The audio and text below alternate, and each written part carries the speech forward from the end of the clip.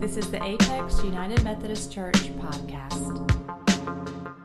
Join me as we pray. Almighty God, I do give you thanks. I give you thanks for this church family, that as we gather and see the many children especially who gather in this place this morning, that we are reminded that we are family together, that we are friends committed to Christ, to your church, to one another, to not only laugh at the cute stories they tell or cringe when they're our kids, but to actually raise them up, to follow your son Jesus, raise them up as friends to one another so they might experience the fullness of God's joy and the fullness of Christ's love in this place and in this world because of one another. Lord, we offer them and all these things to you in your son's name. Amen.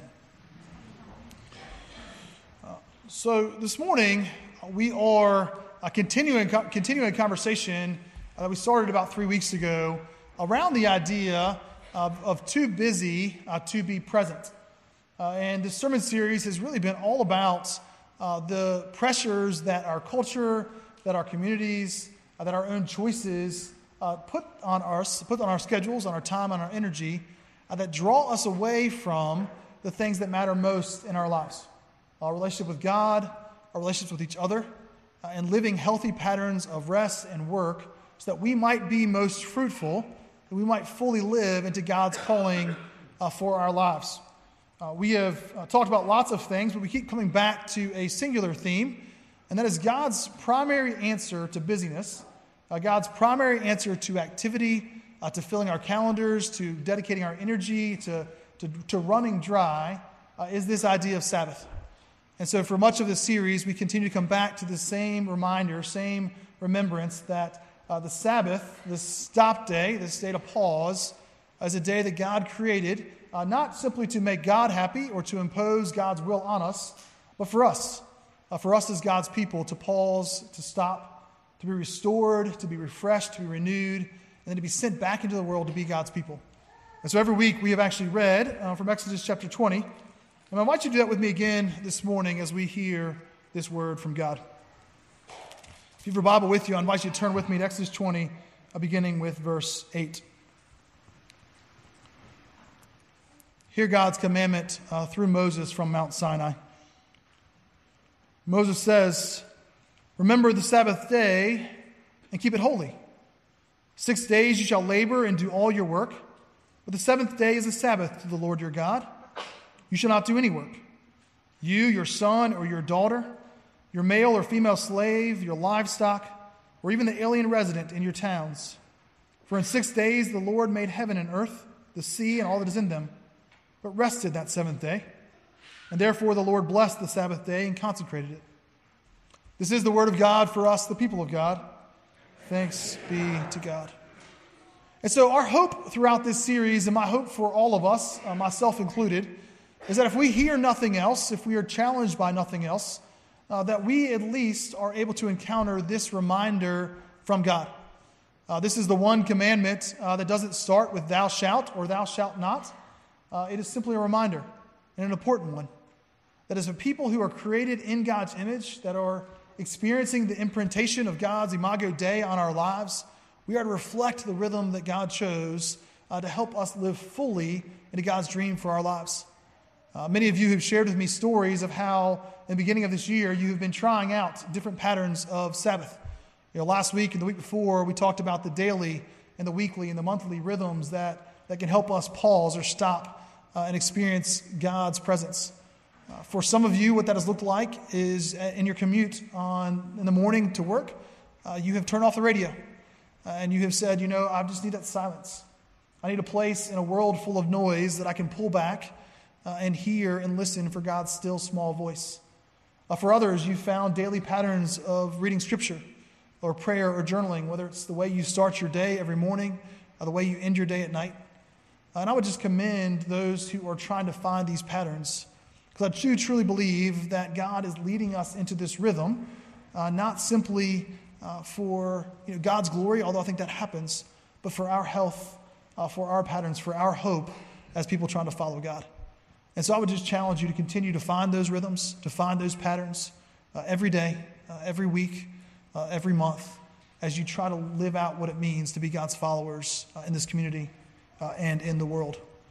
There are several books I have been looking at, and I want to share a couple with you really quickly this morning. I know some of you have asked, so what can we do? How can we live more fully into this? How can we come alongside, either in your Sunday school classes or your small groups or just in your homes? The first is a book by Brother Lawrence. It's actually a collection of sayings and writings by Brother Lawrence. It is called The Practice of the Presence of God. And if you are looking for a simple book, it's only simple in that it's a short book, this is a great place to start. Brother Lawrence really does teach and preach. He's a 17th century monk and really talks about what it means to be a people who take seriously practicing encountering God in your everyday rhythms and patterns. It is very short. I looked last night. It is still in print. It's on Amazon for $3. And so it is a simple, inexpensive, but highly effective way, I think, for you to come alongside this sermon series at home. You can use it for daily devotions. You can use it as a family conversation starter. But just a great resource for us in this season. The second book is a book that I mentioned before as well. It's called 24/6 by Dr. Matthew Sleeth. This book is a book by a doctor. He was a physician in the emergency room context and was not a Christ follower, self-admittedly, while he was a doctor, and began to experience Christ, the commands of God, the patterns of God, and started to pull back and realize there was a healthier, better way to live. And so he has sort of countered this 24/7 culture we live in and has invited us into a 24/6, 24 hours, 6 days a week pattern where we are working for 6 days and then living into a seventh day of rest. And so again, a great companion to this series. And then the last one I want to draw your attention to, and this is a new one for us, it's called Making Room for Life by Randy Frazee. This morning we're going to talk mostly about relationships and how healthy relationships, making room for healthy Christ-centered relationships, can lead us into better, healthier patterns. Randy Frazee is a pastor, and he has confessed that the busyness and activity of church, good things he was doing, was actually drawing him away from healthy patterns. I think for many of us, that's actually the case. It's not that we're making bad choices in the sense we're choosing bad things to do. We're just choosing too many things to do. And as a pastor myself, I think that's one of the challenges my own family faces, that we are just doing too much. All of the things are good things. The choices we make are not between what is good and what is bad. The choices we make are between often what is good and what is best for our rhythms in our lives. And so I would just encourage you again. I know, I think Sunday school class, there at least one maybe. Are y'all doing this in Seekers? So there's at least one Sunday school class doing this, and I know that others have had this conversation. And so I'd encourage you again. It's a great companion, especially if you find yourself moving at such a pace or filling your calendar with so many things that you're not experiencing the depth and the richness of relationship that God has for you. This morning, we're actually going to begin at the beginning. And so again, if you have your Bible with me, I invite you to flip to the very beginning, to Genesis chapter 1 and chapter 2. In Genesis 1, if you know the story of creation, the first creation story, you hear this pattern, that every day God creates something, beginning with night and day, separating darkness from light, and then moving into the waters from the earth, ultimately the sea and all that is in them. And every day after creation is done, there's this rhythm. And it says, there was evening and there was morning on that day, and God saw that it was good. And for 6 days, as God reflected on creation, he looked back, and God saw that it was good. God's creation was good. Then we move into Genesis 2, and we walk through the second creation account and pick up the story in verse 18. It says this: Then the Lord God said, "It is not good that man shall be alone. I will make him a helper as his partner." The first time that God is disappointed in creation, the first time that God speaks the words, "It is not good," is when he looks out over creation, sees all the things that he has created, all the patterns and the animals in the creation, and he looks at Adam, looks at man, human, and realizes that the human is alone. And in that loneliness, in that aloneness, God says, "It is not good." And so God begins to look over all creation for a suitable partner for human, for man, for Adam.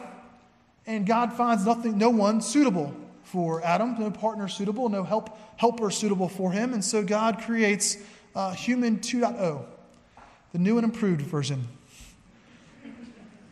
God creates woman. And in woman, God finally finds a creation he can be pleased with again. And woman becomes the partner for man, the helpmate, the mutual partner that moves through creation together. And in that, God is pleased once again. And so while I wanted to start here is I wanted to remind each of us that from the very beginning, we were created for companionship. We were created for connection. We were created to be in mutual partnership with another, with other. And in that creation, in that connection, we find more fully God's joy and God's vision and version of our lives and of our world. Now, I will say this. We often tie this passage to marriage, although I think that it is not exclusively for marriage. In fact, I think marriage is only one piece of the places where we might find that fulfillment. It is a place where, for some, you do find that helper, that partner to journey through life with together. But we also see this pattern throughout Scripture where it's not only in the marriage covenant that we find these relationships. King David, one who had several wives and several servants and a whole kingdom to look after, in that relationship, a guy that God was pleased with and yet fell short over and over again, we see a primary relationship and a friendship with Jonathan. In a friend, David found someone who might be able to challenge him, support him, journey with him, even in the midst of all these other relationships that existed. With Moses, the one that God set apart, the pivotal story of Israel, to lead his people out of slavery into wilderness, a pattern we've come back to again and again. Moses also could not do it alone. Moses refused. He said, I can't do this. And God gave him Aaron and Miriam, siblings, to come alongside Moses, family to come alongside, to support, to challenge, to walk with, as Moses led God's people. And even Mary, the mother of Jesus, Mary, the one who was going to be the bearer of God's son, Mary, whose fiance was also hearing this news, she fled that region to see her older family member, probably her cousin, Elizabeth, an older, wiser mentor who she could find comfort and wisdom in. And it was in Elizabeth that Mary found the confidence to move forward in trusting God to be the one who would bear God's son. And so it is in marriage, but it is also in friendship, it is also in family, it is also in mentors and relationships and the wisdom of those who are older or younger than we are, that we find this companionship that God desires for us. This connection, this mutually beneficial connection that we might journey through life with together. So this morning, we're going to ask several questions. But the first is simply this. Who in your life, who are those people that God has placed in your life or that you have made choices to journey alongside that might be those partners, that might be those companions, that might be those friendships and relationships to journey through this life with together? Who are those people? And this morning, as we look at the quality of those relationships and the direction of those relationships and the things that stand in the way of those relationships, I would just challenge you, if you're taking notes, you can write them down. Maybe write down some names. For some of us, it will take some intentionality to pursue and to re-engage with folks that might help us journey through this life of faith together. So that's the first question. Who are those people for us? Who might those people be for us? The second one, as we think through that piece, is what do those relationships look like? What does it look like to be a people who want to faithfully follow Christ, who want to be God's people? What is the quality, what is the behavior, the ethic of Christian relationship? I'm going to invite you to flip with me to Philippians chapter 2. In Paul's letter in the New Testament to the church at Philippi, he writes, and this is a pattern again throughout the New Testament, and this morning, unfortunately, we'll just be scratching the surface of a very deep and important conversation. But Paul writes specifically about what those relationships might look like as he prepares to talk about who Jesus was. So Philippians 2, beginning with verse 1, as Paul writes to his church, Paul says, "If then there is any encouragement in Christ, any consolation from love, any sharing in the Spirit, any compassion and sympathy, then make my joy complete. Be of the same mind, having the same love, being in full accord and of one mind. Do nothing from selfish ambition or conceit, but in humility regard others as better than yourselves. Let each of you look not to your own interest, but to the interest of others. Let the same mind be in you that was in Christ Jesus. One of the things that I often ask is, what is the character of our relationships? What should they be? Who should we be for one another? And in Paul's answer, he says this: to be those who follow Christ, to be those who desire to look like Christ, to walk with Christ, our task is to be a people to see the other, to see others in our lives first as better than ourselves. We are to see their needs and set aside our own interests for the sake of the other. In humility, we're not to see ourselves as better than other, but as those who mutually submit to one another, who offer ourselves on behalf of one another. And this is a two-way street. The relationships we enter into is the same thing comes back to us. When we give ourselves away, we often see others who are also pursuing Christ give themselves to us in return. And in that mutual submission, in that partnership, in that offering, we experience the fullness of what Christ gave for us. Now, as many of you know, I'm a parent to two children. Our son turns 10 in a few months in March. Our daughter turns 8 this Thursday. She reminded me even a few minutes ago that her birthday was Thursday. And one thing that children do for us as parents is they teach us a lot about what it means to give our lives away. What it means to not only be required to give our lives away, but what joy we find in giving our lives away to see them full of God's joy and God's love. They also remind us explicitly what it means to give our lives away. My daughter, again, her birthday is Thursday, and this past week has been all about her brother. He was in a spelling bee, he had a soccer game, it was all about Coleman, and she was a great sister. She helped him study for his spelling bee. She cheered him on in 35-degree weather yesterday morning at 8:30 in Greenville. They're actually there right now. I told my wife I would sacrifice and be here for her so she could be in the cold with him. And about halfway through this weekend, she actually pulled my wife aside and said, "Mommy, you know, Thursday is my birthday. Can Thursday just be all about me?" Sometimes it's important for us to be reminded by the littlest of voices that part of our task, part of her who had poured herself out for her brother, who had poured herself out to encourage and to help and to support a sibling. I loved that several of our children say, "My brother is my best friend." I hope that when his brother can still talk, they're still best friends. But I love that imagination. And we tell our children all the time that you have each other. You're a team.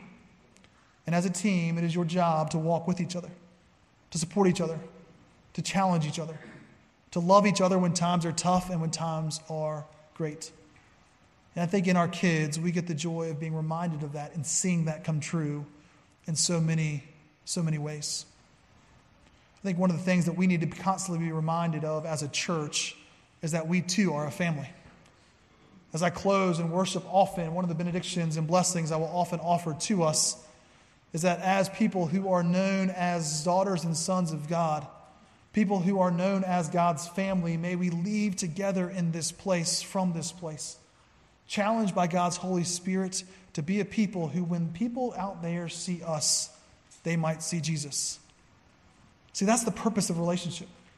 When Paul talks about what it means to be together in Philippians, he says that his desire that his joy would be complete when we would be of the same mind, having the same love, being in full accord and full compassion with one another.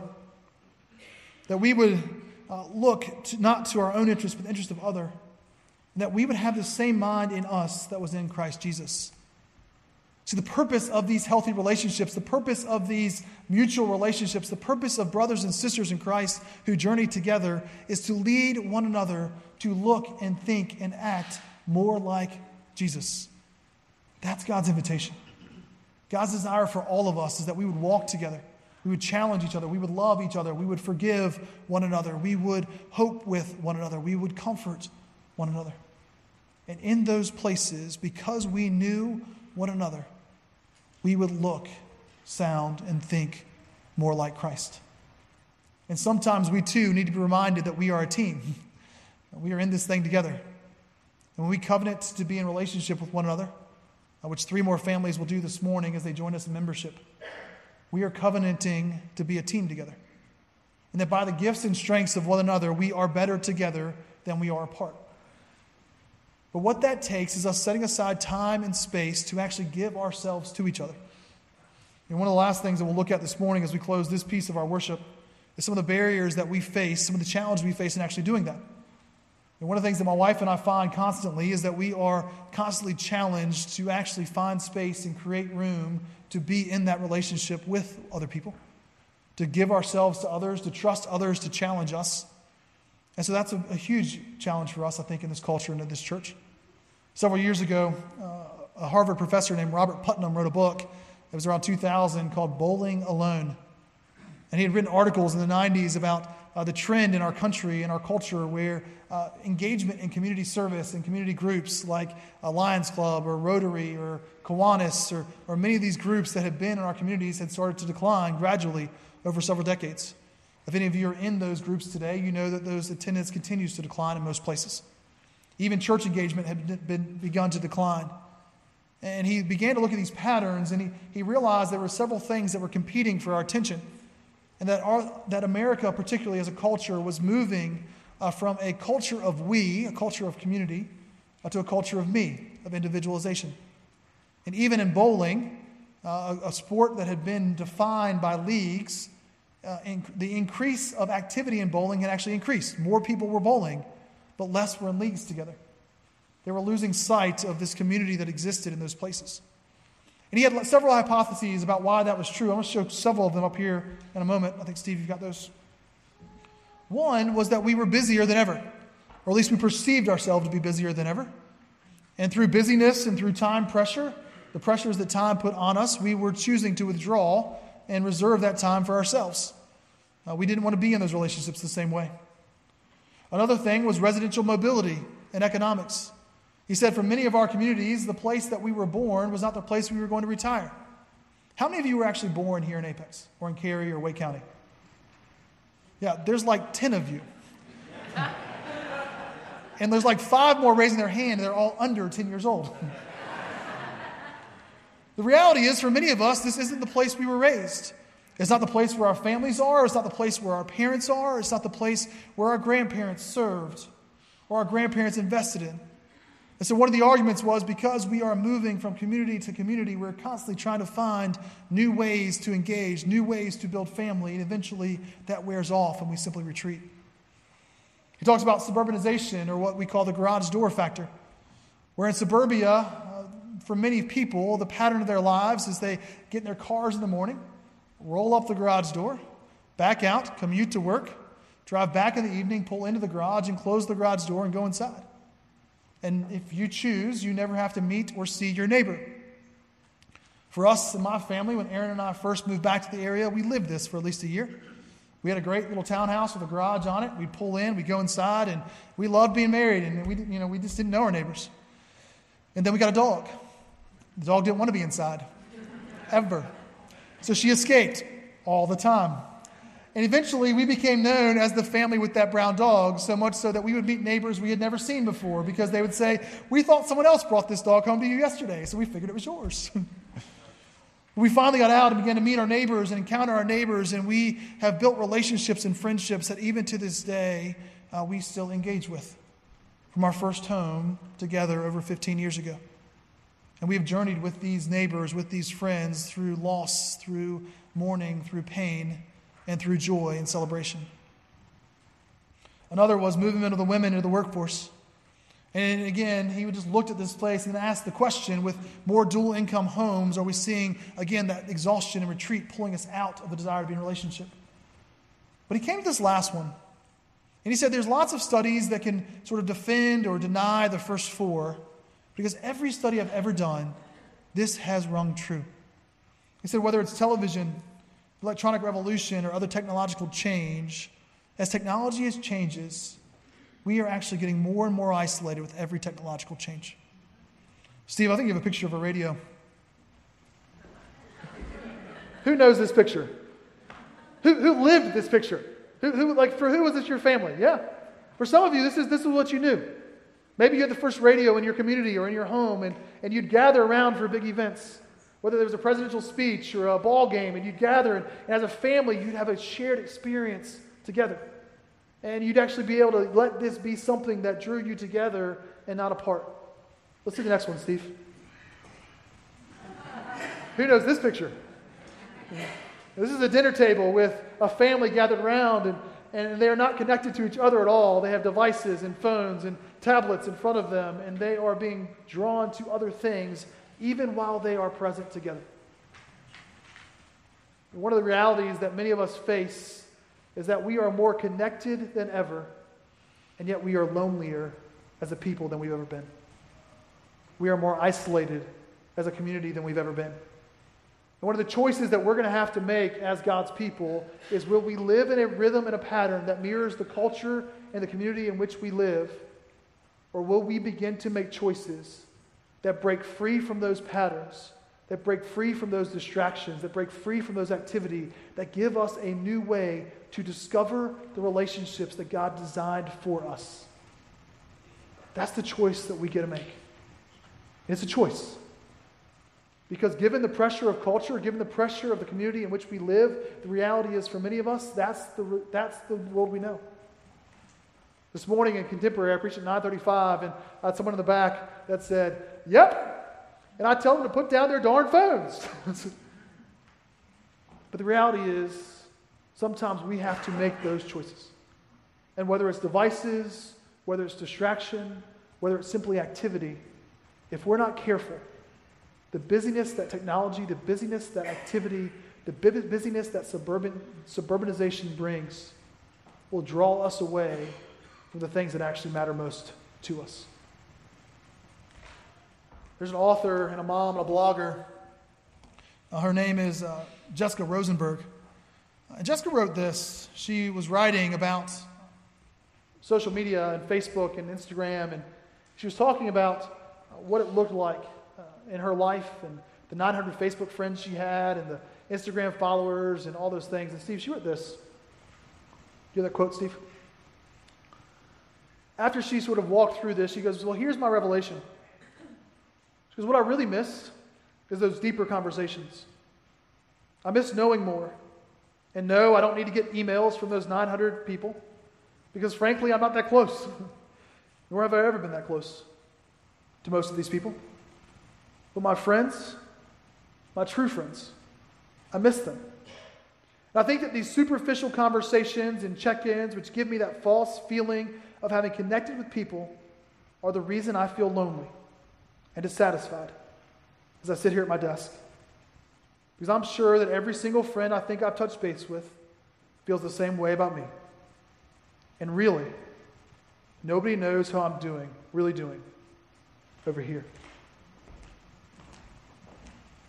I think what Jessica mourns are relationships where she is fully known and where she fully knows people. So this is my invitation and challenge this morning. As we talk about what it means to be too busy to be present in relationships that really matter, I would just challenge you. Find ways to find those friendships, to find those communities, to find those spaces where you might not simply know about someone, but you might actually know someone. That you can trust them enough to know you as well.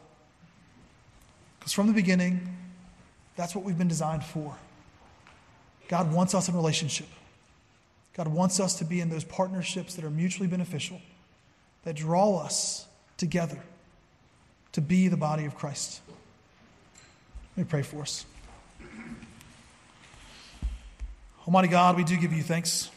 We thank you for this church family, these brothers and sisters who we sit beside week after week, and we just ask that maybe one of them is part of this journey for me. Maybe one of them are the folks that journey alongside us and lead us to become more like you. Or maybe it's in a small group or a Sunday school class. Maybe it's simply with our families. But we do ask that you would lead us to talk, to share, to confess, to forgive, to love, so that as we move together as your family, when people see us outside this place, they truly do see a people who are growing to look more and more like your Son, Jesus. Amen.